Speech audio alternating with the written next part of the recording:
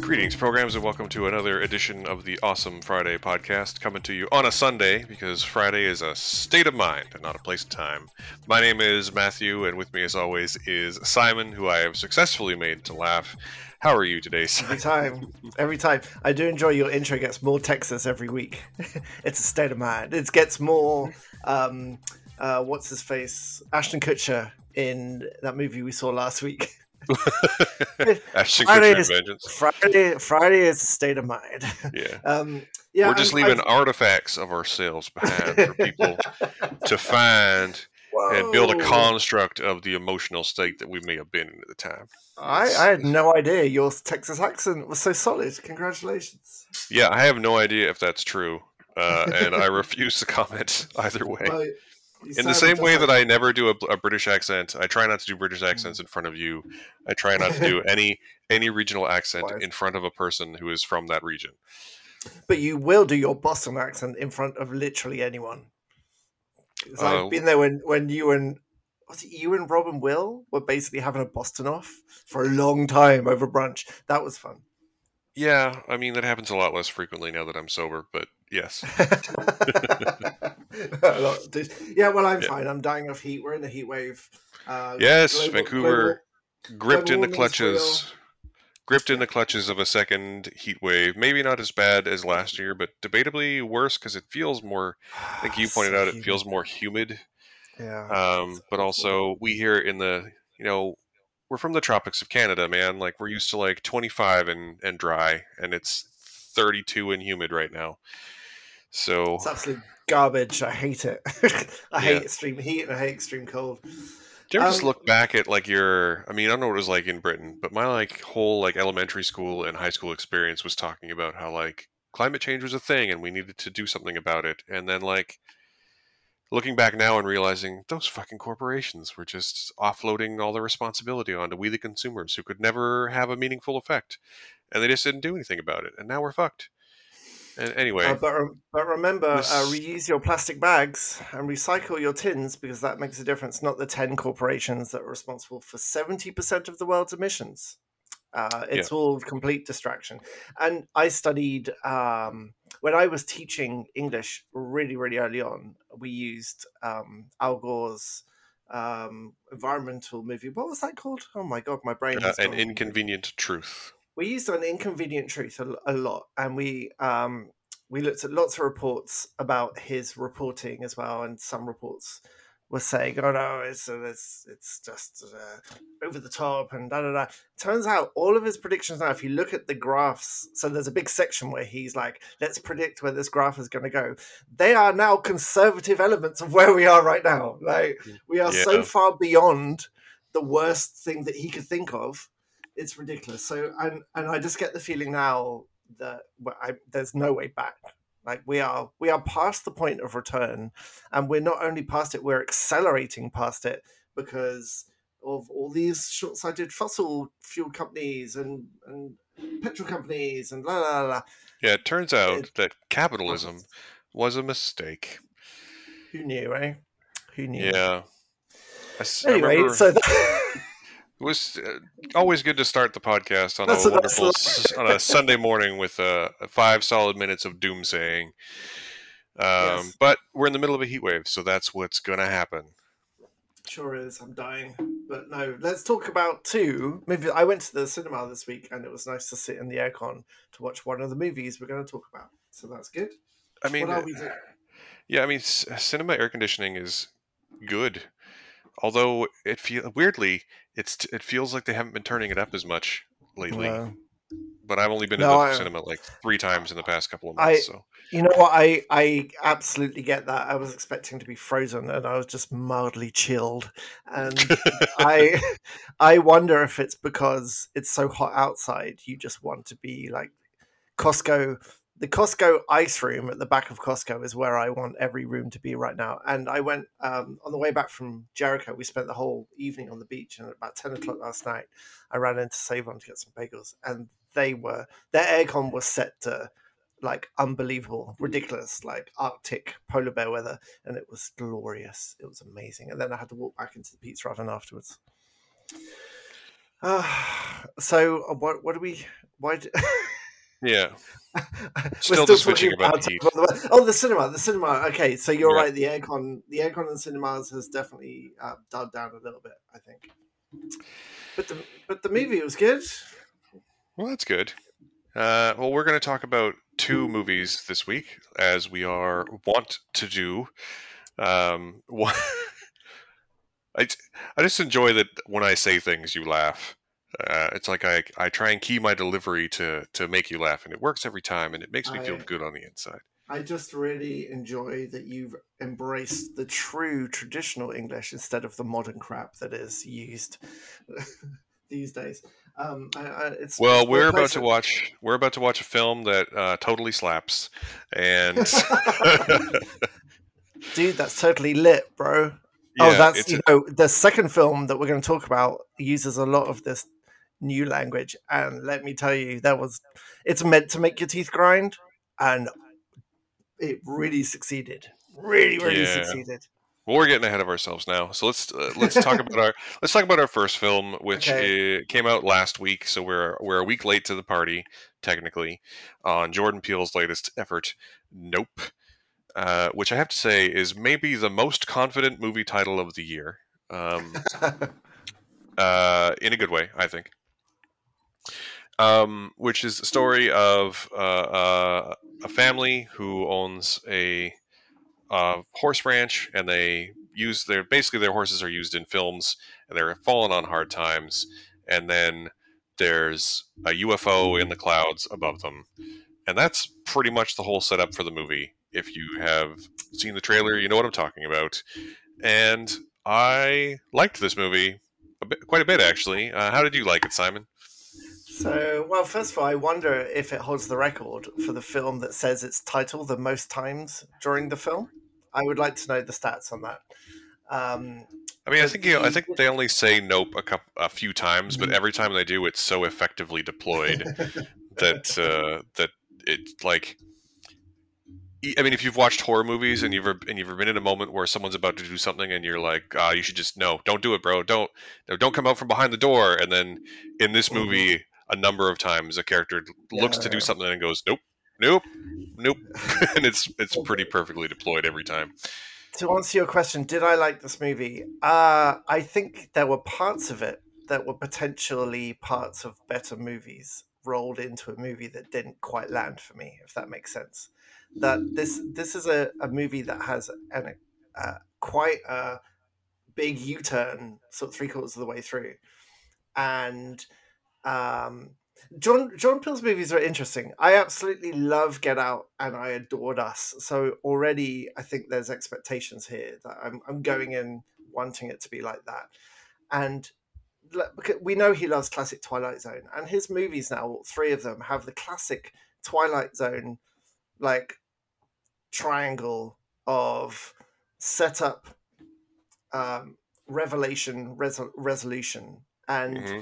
with Get Out and Us, I found that setup revelation just so satisfying, and the conclusion, like the resolution of that revelation in both of those movies, is really really satisfying. Even though I think maybe the end of Get Out maybe lost a little bit of steam. I love the ending of Us. That's one of my absolute favorite final like 15 seconds of cinema from that year, where if you remember when the camera pans back over Les Fleurs and Hmm. everyone's free over the hills, like it's just wonderful. And when you know, like when you have the twist, this movie I think went for the same thing of setup, revelation, resolution, and I don't think it worked as well. I don't think where it went uh, was a good resolution for how it began. It's really difficult to talk about this without spoiling it because the trailer sells it as a an alien horror movie, Well, I mean, and it is that. it is that it is that until it kind of isn't. And I don't. There's a decision made at one point where it becomes pretty fundamentally a different movie, and I do kind of enjoy that as a separate thing, but I don't think together it worked as well for me as it did for you. Mm. Um, Kiki Palmer, though, I've no idea who Kiki Palmer was, and she was amazing. And Stephen Young is incredible, and I like the Daniel Kaluuya. Help me, Kaluuya, Kaluuya. I like him a Kaluuya, yeah. lot. I like him a lot. I think he's a very interesting performer. So there's a lot to like here, and Jordan Peele can just shoot and frame the shit out of things. Like really nicely shot and edited, but the combination of the story factors didn't work for me. Yeah, it's interesting. That's fine. The movie seems to be quite divisive, and I liked it. I liked it a lot. I think my favorite thing about it is that I saw this on the day after opening day, so that's at the time we're recording this. That's a full week ago, and I've thought about this movie literally every day since, and I think that's only raised my estimation of it. Because there's a lot to think about. There's a lot of stuff going on in this movie that I can't say because it's all spoilers. This is a difficult movie to talk about without spoilers, It is, which I know we're yeah. repeating ourselves here, but you're right that there's sort of a fundamental shift at about the 2/3 or 3/4 mark of the film that sort of Mm. changes your understanding of what exactly is going on. I sort of get, I totally get. There's a number of flashbacks in the film that are about a secondary character that lend a ton of weight and context to a decision that that character has made through the film. Um, and I totally get that. I totally get everyone who says that it doesn't quite hang together. I get it. I get it. Mm. But for me, it worked. Especially since those flashbacks, which involve basically they're a flashback to um, a main character when he was a child, was a child actor on the set of a sitcom that had a chimpanzee, and the chimpanzee goes nuts. And those sequences are the scariest thing in the whole movie. Like Oh, by most of the far. movie's not really scary, but No, the not at all. scenes between the child and the chimp, who is motion captured by Terry Notary, those scenes are terrifying. Like just Yeah. and apparently inspired by a nightmare that Jordan Peele had, which is Yeah. I don't want to ever have that person's nightmares. That sounds awful. the Um, but what I think, you know, it, what am I trying to say? It I sort of get how it doesn't hang together. I sort of get that it's either going to work for you or it's not.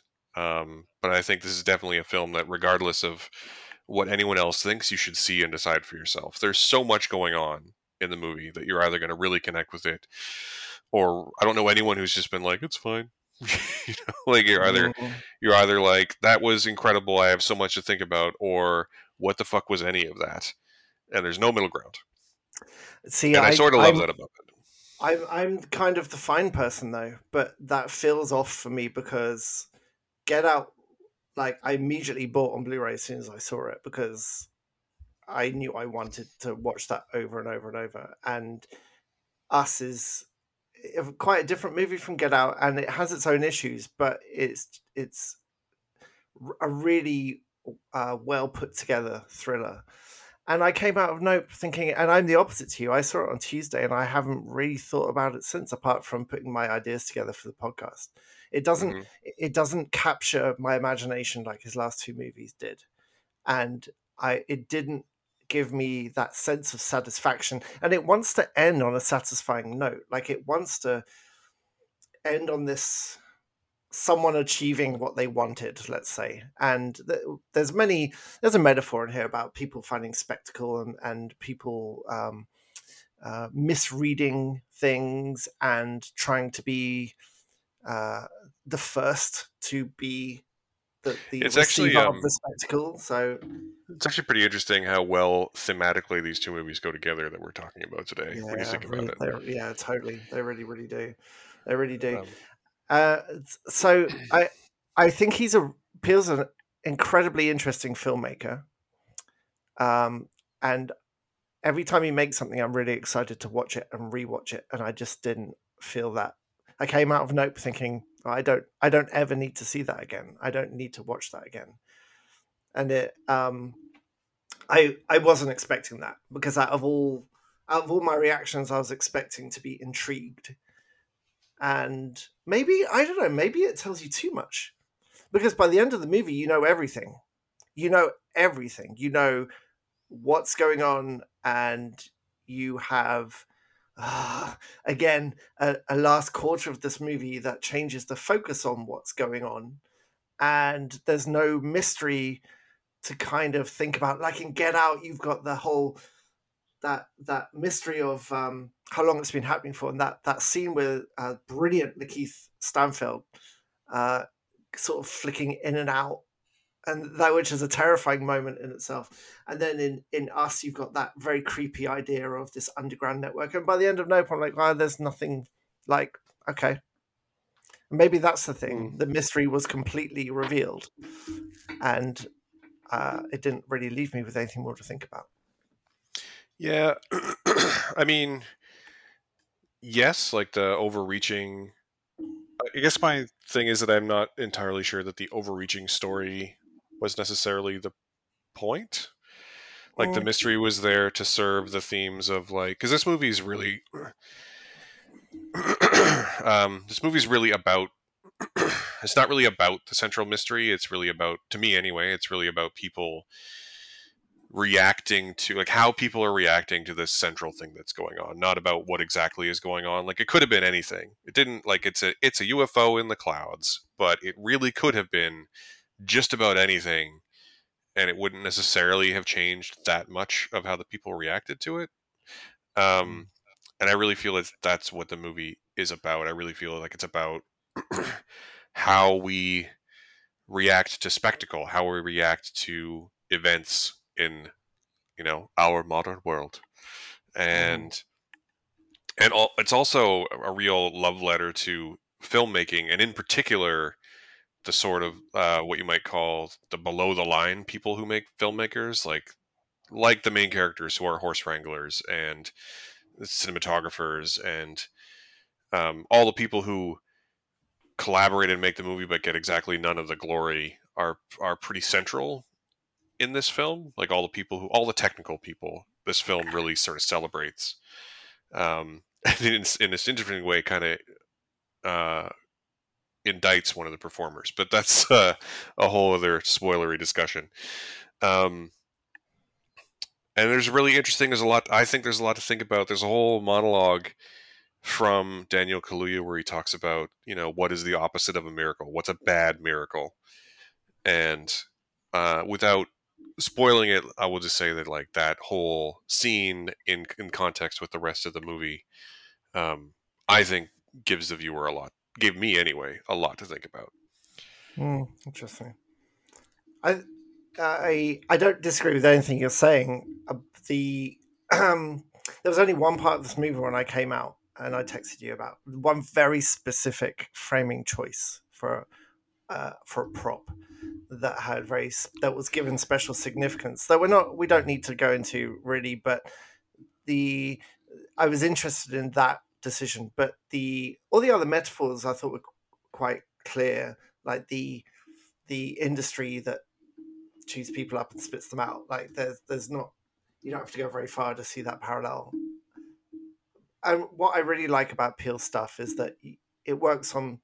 He's always very metaphorical, Hmm. and but at the same time, visually, I absolutely adore his visual work, his framing, his use of sound, his use of sudden cuts. There's one cut that actually was the scariest thing of the whole movie for me, when Jeep's thinking back to he's having one of his flashbacks going. You're right, the flashbacks to the chimp sequence is Terrifying.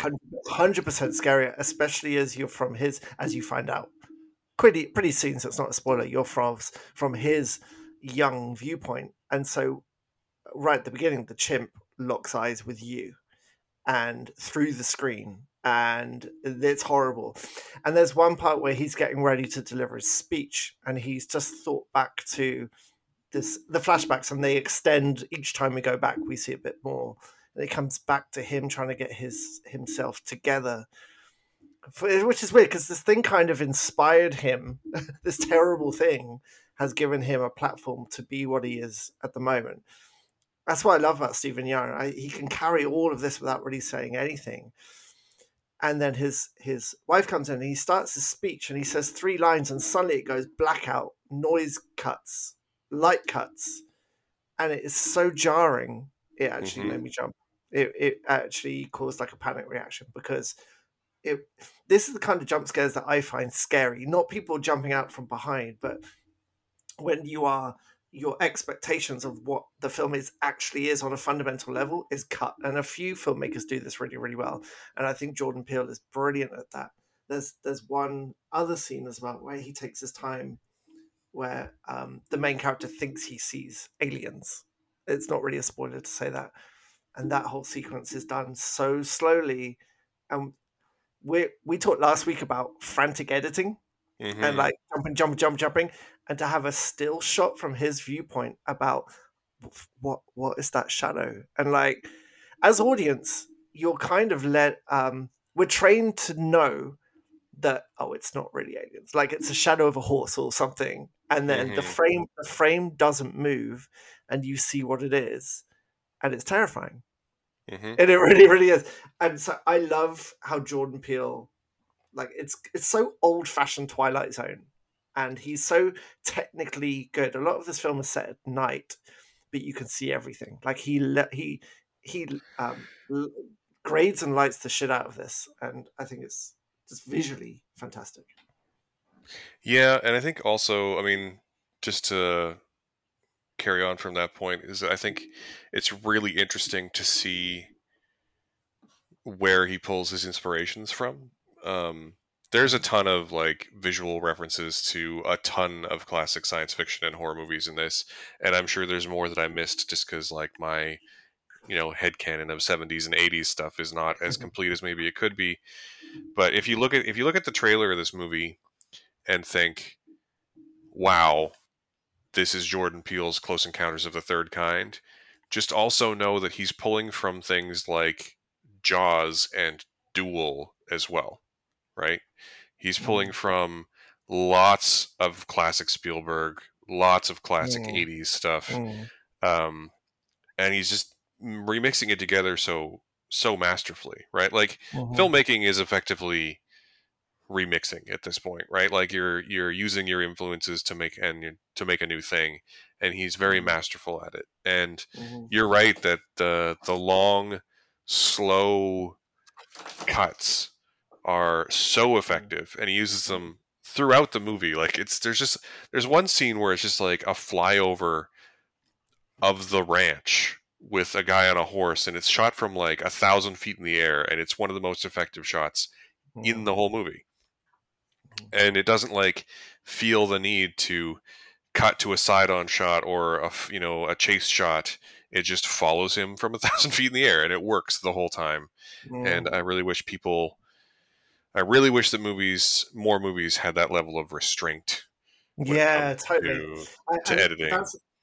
that's another Spielbergism that he has borrowed as well. Like there's a couple of moments where he's in a vehicle and something bad is outside of that vehicle and he's trying to be quiet.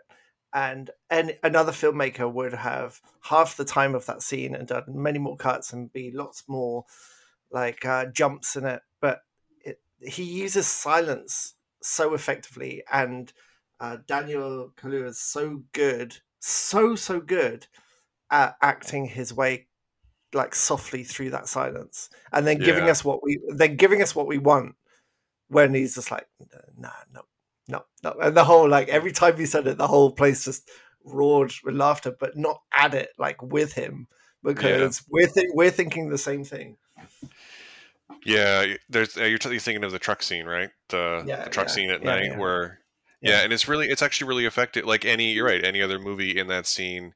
So he's in a truck. It's at night. There's a rainstorm and there's a monster outside. And any other like a worse made movie would be cutting to the monster or shadows of the monster or something. But that whole scene Mhm, exists just with the camera on Daniel Kaluuya's face as you mhm, hear stuff happening outside, and it is mhm. so much more effective.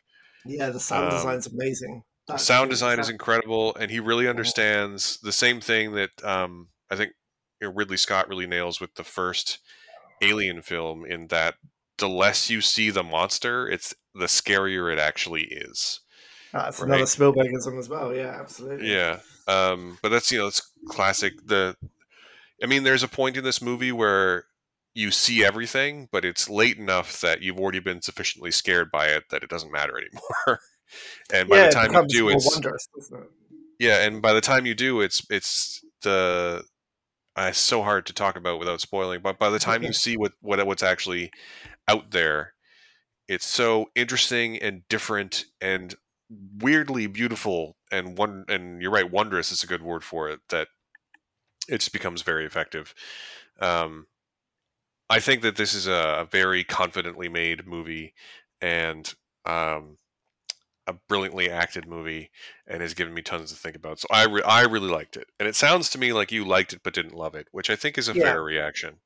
absolutely. No, it's just I can hear myself talking about all the different parts that I loved, but together it came together in a movie I only liked, and Yeah. I wasn't expecting that. Well, what would you give? What would you give this movie out of 5? I'm going to give it a solid 4 out of 5.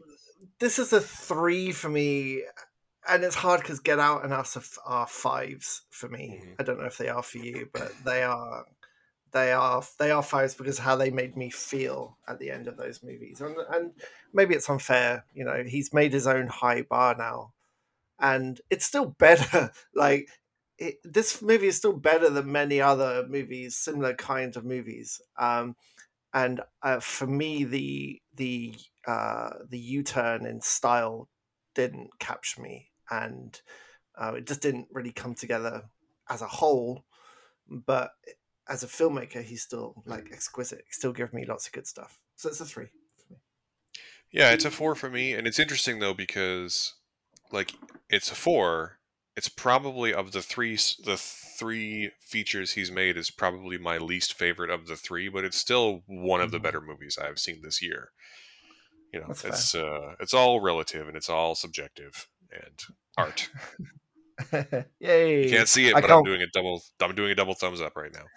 There's not many directors though that when the first. I remember when the first sort of scuttlebutt about Nope came out about him gathering people together and no one knew what it was and what the script was, what the title was. Like genuine excitement for like, oh, he's making something. Like, what's he making? Like, what is it Yeah, now? And I'm still going to feel that for the next movie.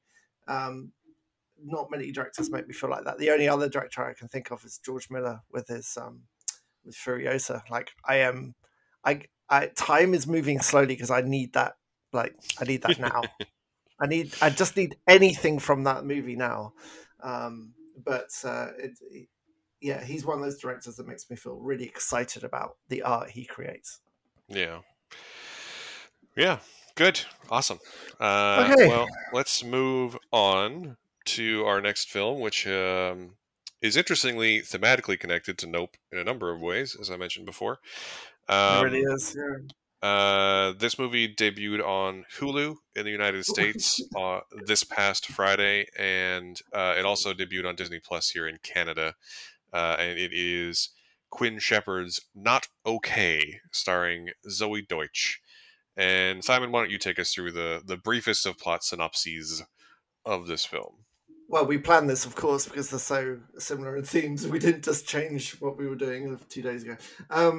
Zoe Deutsch works for BuzzFeed, basically, Yeah. in another name, and she's an aspiring writer because, of course, she is, and she speaks in Gen Z um, uh, affectations and hand signals, and basically, her and everyone she works with are these absolute worst stereotypical Gen Z content creators who make lists of actors who are in that 80s show, what are they doing now, that kind of thing. And she wrote, it does begin actually with her editor explaining why she can't use her story about why she's feeling sad because and that wonderful line, I'm going to mess it up, but we don't usually encourage FOMO about 9/11. That's the best part of the whole That's one of the best parts of the whole movie. That was And the so, first. That's the first line that made me laugh in the movie, and it comes about 1 minute into the movie. yeah, yeah. Um, Yeah, it's pretty great. so she is desperate, like so many of people her age. She's desperate to be noticed and famous. And in the building is an influencer called Colin, who played by Teen Wolf TV shows Dylan O'Brien, as a blonde himbo is the only way to put it. And he is famous for being famous, and he speaks in God knows what language he uses, but he's all, I can't do an impression of it because it will just sound terrible, A, with my age, and B, with my accent, but you can imagine that kind of person vaping all the time and just saying peace to people and all kinds of things. And she aspires to be noticed by him. She aspires to be anything than what she is right now. She just wants to be known and famous. So she tries to go to Paris for a writers' camp because she thinks that she's going to be, if she can just go to this writers' camp, then she can be a famous writer. And then as soon as she discovers that the cost of a ticket to Paris is too much, she uses her skills as a photo editor to uh, pretend that she's gone to Paris, basically Yeah, for she just the fakes it. status. So she fakes it, which is fine until she finds out there's a terrorist attack, there's a bombing at the Arc de Triomphe, and everyone starts. Suddenly, her feed is full because people are trying to find out if she's okay, because she's been filling up her pictures of photoshops of her being in Paris, And in and particular, it, she posts a doctored photo of herself at the de Triomphe, yeah. like coincidentally, like 5 minutes before the bomb goes Mhm. off. So in this movie, she makes a series of bad choices, and her first bad choice is to pretend that she was there because it's suddenly getting her status, and people are actually interested in her and want to know if she's okay. And so she starts spinning this web, lies upon lies, and um, she keeps looking for ways to increase. Now she's starting to get more exposure. She wants to increase her sort of outreach. So she does terrible things like go to support groups for people who've been through trauma to try and steal some of their information for her articles. And here's where she meets Rowan, a 17-year-old school shooting survivor, who turns out is this incredibly vocal anti-gun activist who is very, very famous on Instagram and a brilliant spoken word poet. And so she uses Rowan's thoughts and attitude to write this article under her own name called I'm Not Okay. And her hashtag of I Am Not Okay goes worldwide, and suddenly she's famous. And the rest of the movie is the eventual dealings with that and the fall from grace. Yep. Um, did you like it though? Not really. Did you? I did actually. Yes. Um, I I wanted thought to it. so much. I really wanted to. Like Zoe Dutch is fantastic. Yeah, Mia, I Mia, think it's a bit tonally messed up at or mixed up at points. And I think that has a lot to do with the fact that Zoe Deutsch's character, um, Danny, is a super unlikable person, but Zoe Deutsch is perhaps the most adorable person on the planet, and there's no way to like disguise that.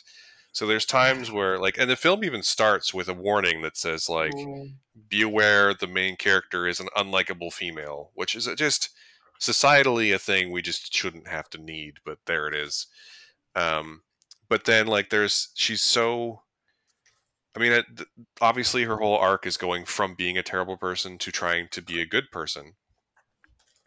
But she's already so like It, adorable at the beginning that it's kind of hard to like be like not sort of be, it's tough. It's tough.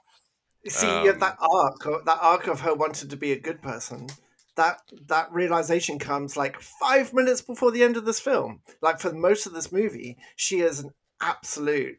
Now, in my country, we have certain words we can use, but in this country, we can't use certain words. So she is, she is a horrible person who, at no point, stops to think about should I be doing this next thing. She just sees opportunities until the very, very end.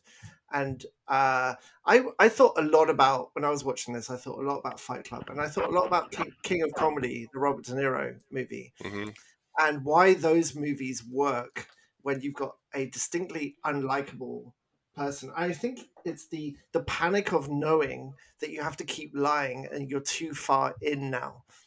Like in Fight Club, it's easier because you've got the split. Tyler Durden has these split um, uh, portrayals. So you've got Jack and you've got Tyler. So you can see the panic and the doubt, and you can see the bombast. In the King of Comedy, De Niro has that panic, and Joker tried to copy this really ineffectively. But that panic Mm. of I know I'm going too far, but I've gone too far to stop. And all I saw with Danny, Zoe Dutch's character, is like, oh, here's an opportunity. Oh, here's another opportunity. For me, it was missing that panic of I've lied so much I can't stop. Like this is now an avalanche, and that was a really missing factor for me. Yeah, I would say that that's a fair assessment. For me, I don't think it came right at the very end, but it definitely came late. Like it definitely Yeah, comes like it's very much like a third act turn rather than like a second act slow arc, right? Like it's yeah, there's totally. a very specific incident toward the end of the second act. I guess the end of the second, beginning of the third, where suddenly she's like, "Shit, I am a terrible person." Um, but without getting too deep into spoilers, I like that the film sets up an arc of redemption for her at the end and then doesn't give it to her. I really like that about this movie. A lesser film would have had her resolved and happy, and this film holds her accountable for what she's done and leaves her in exile, and I kind of enjoyed that about it. And it's hard to like it's kind of a spoiler, but it's what makes the film interesting and good to me. So it's hard to not say. Mm. Um, and in particular, like there's you're right that the whole first act, act and a half, or first two acts, she's spending time with this other young girl, and she starts out strictly being there to like co-opt that young girl's voice, and it's a pretty wonderful voice. I legitimately um, cannot wait to see more of Mia Isaac because she is so good in this movie um, as Rowan. And the sort of realization that she's co-opting Rowan's voice comes late, and within context of the film, I think it's understandably late. And it's obviously Rowan's influence that makes her start to become a better person. But I really like the resolution of that relationship. Um, I think it's a lesser film would have resolved it more happily. I'm just spoiling the end of this movie. I kind of feel bad about it, but I, it's I, it's I, so it's so it's so well acted, and the themes are interesting enough that I don't think it really matters. That I'm not giving all the details away here, just for clarity's sake. yeah, I don't know. it is definitely one of the movies that when you see it, uh, when you get into the context and she starts lying to sort of cement her previous lies, you know where it's going. You know how this movie's going to go. At some point, um, something's going to fall apart, and Yeah. I don't think it's a too big a spoiler. I don't think Zoe Dutch's character was had the depth of writing that it needed to take her through this journey. And I actually, Zoe Dutch did a brilliant job with what she had, but she didn't have enough. It was really, really superficial. And there were more opportunities for her to doubt, just doubt. She didn't need redemption, but she needed moments where she's like, should I be doing this? Like, is this? There's never any of these flashes of the beads of conscience, I should say, about should I be doing this? Like, even in there's a moment in the second act where she's talking to Mia Isaac, and you think actually she's starting to be a bit more honest, that their friendship is growing, and then suddenly she manages to place herself as a presenter for her next big show. And in her eyes, you can see it's just she's back to manipulation. And Hmm. there's no moment of her thinking, well, now I'm becoming friends with her. Should I still co-opt her? And I think that was a really big missing element in the way Danny was written, because everyone else could just be stereotypes. Like Colin is an awful stereotype who has no arc whatsoever. He's just a complete brain dead boy who's just full of social media cliches, and everyone else she works with is kind of the same. But what I've loved about Mia Isaac, I mean, as Hmm. an actress, I don't know who she is. She was incredible in this, like absolutely incredible. And her influence on Danny, so Rowan's influence on Danny is to start being a bit more authentic, because that's the thing about her. She's just herself. She's very authentic. And um, there's a moment like when I was talking about where Mia's authenticity starts rubbing off on Danny a bit more, but then she's back to, well, I'll just present with you. And you can see the manipulation, and it was just uh, a real missing element, because there was no point in this movie where I looked at Danny until really close to the end. It may not be the very end, but really, really close, where you start seeing, I'm regretful of these decisions. And it's only because she got found out. Up until that point, she's just full steam ahead. Yeah, I don't disagree with anything you're saying exactly, but I think for me the point is that she's kind of a broken person, right? That she's so steeped in influencer culture and the influencer way of being and living her life that, in that same moment where she's like, maybe I could just be a presenter, like she's just exploiting Rowan because she understands that's how people exist, right? Like I don't think it's I sort of get the choice to not have her be remorseful before that point because she doesn't that character, that type of character.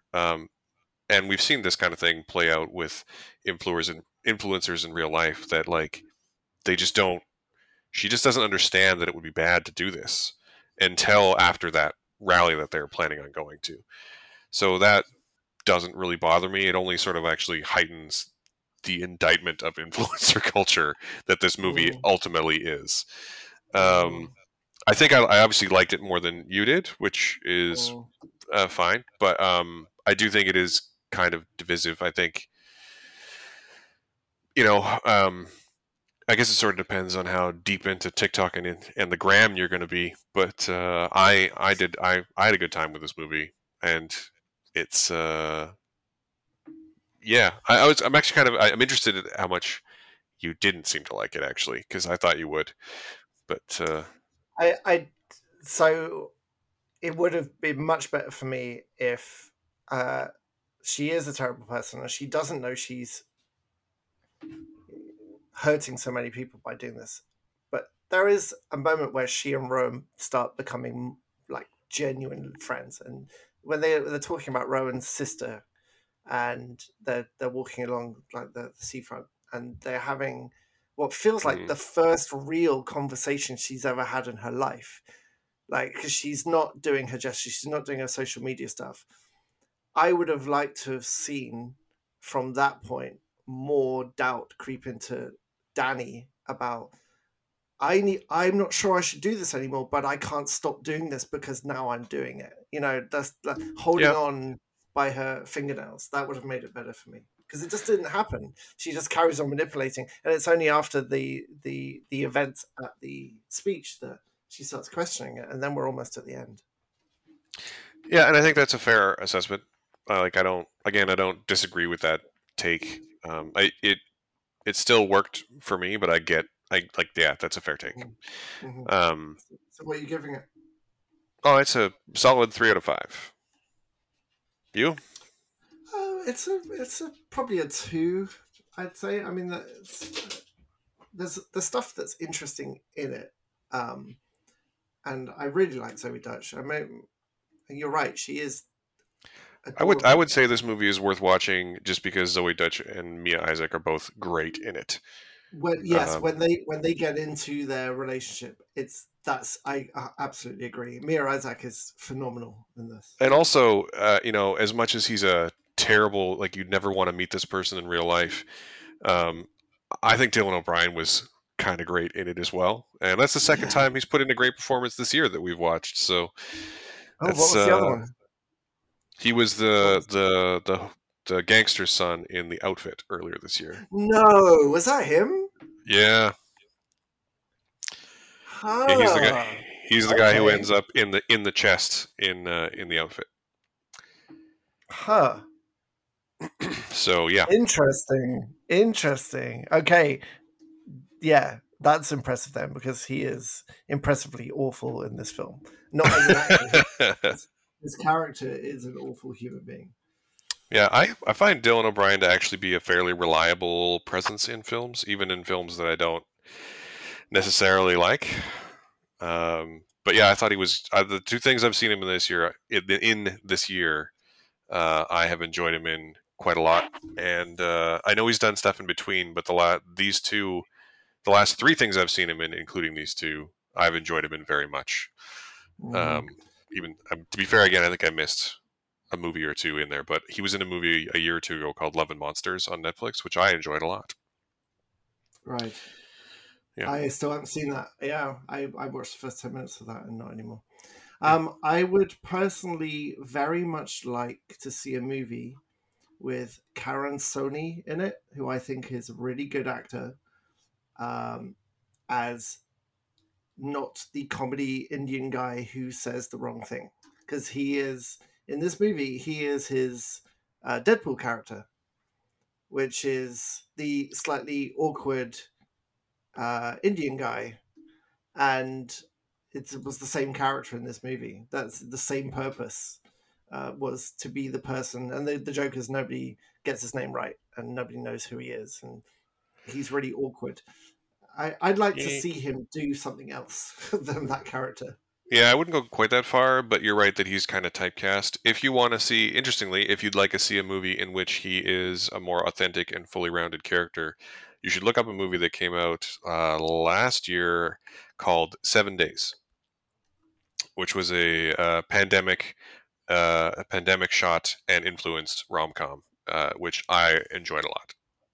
Ooh, okay, I will. Yeah, not to co-opt the podcast, but the whole premise is that like he goes on a first date with a woman, uh, and then the pandemic happens and they're stuck together for a week. Oh, is he in that? Oh, okay. And it's quite, and like they're set up by their parents. They're both Indian American, and she's presented as being like quite prim and proper, and then it turns out she's very much not that, and that's where the hilarity comes from. Sorry, a wasp has just come in my room. Yes, he's also in Brooklyn Nine-Nine. What kind of characters is he playing that?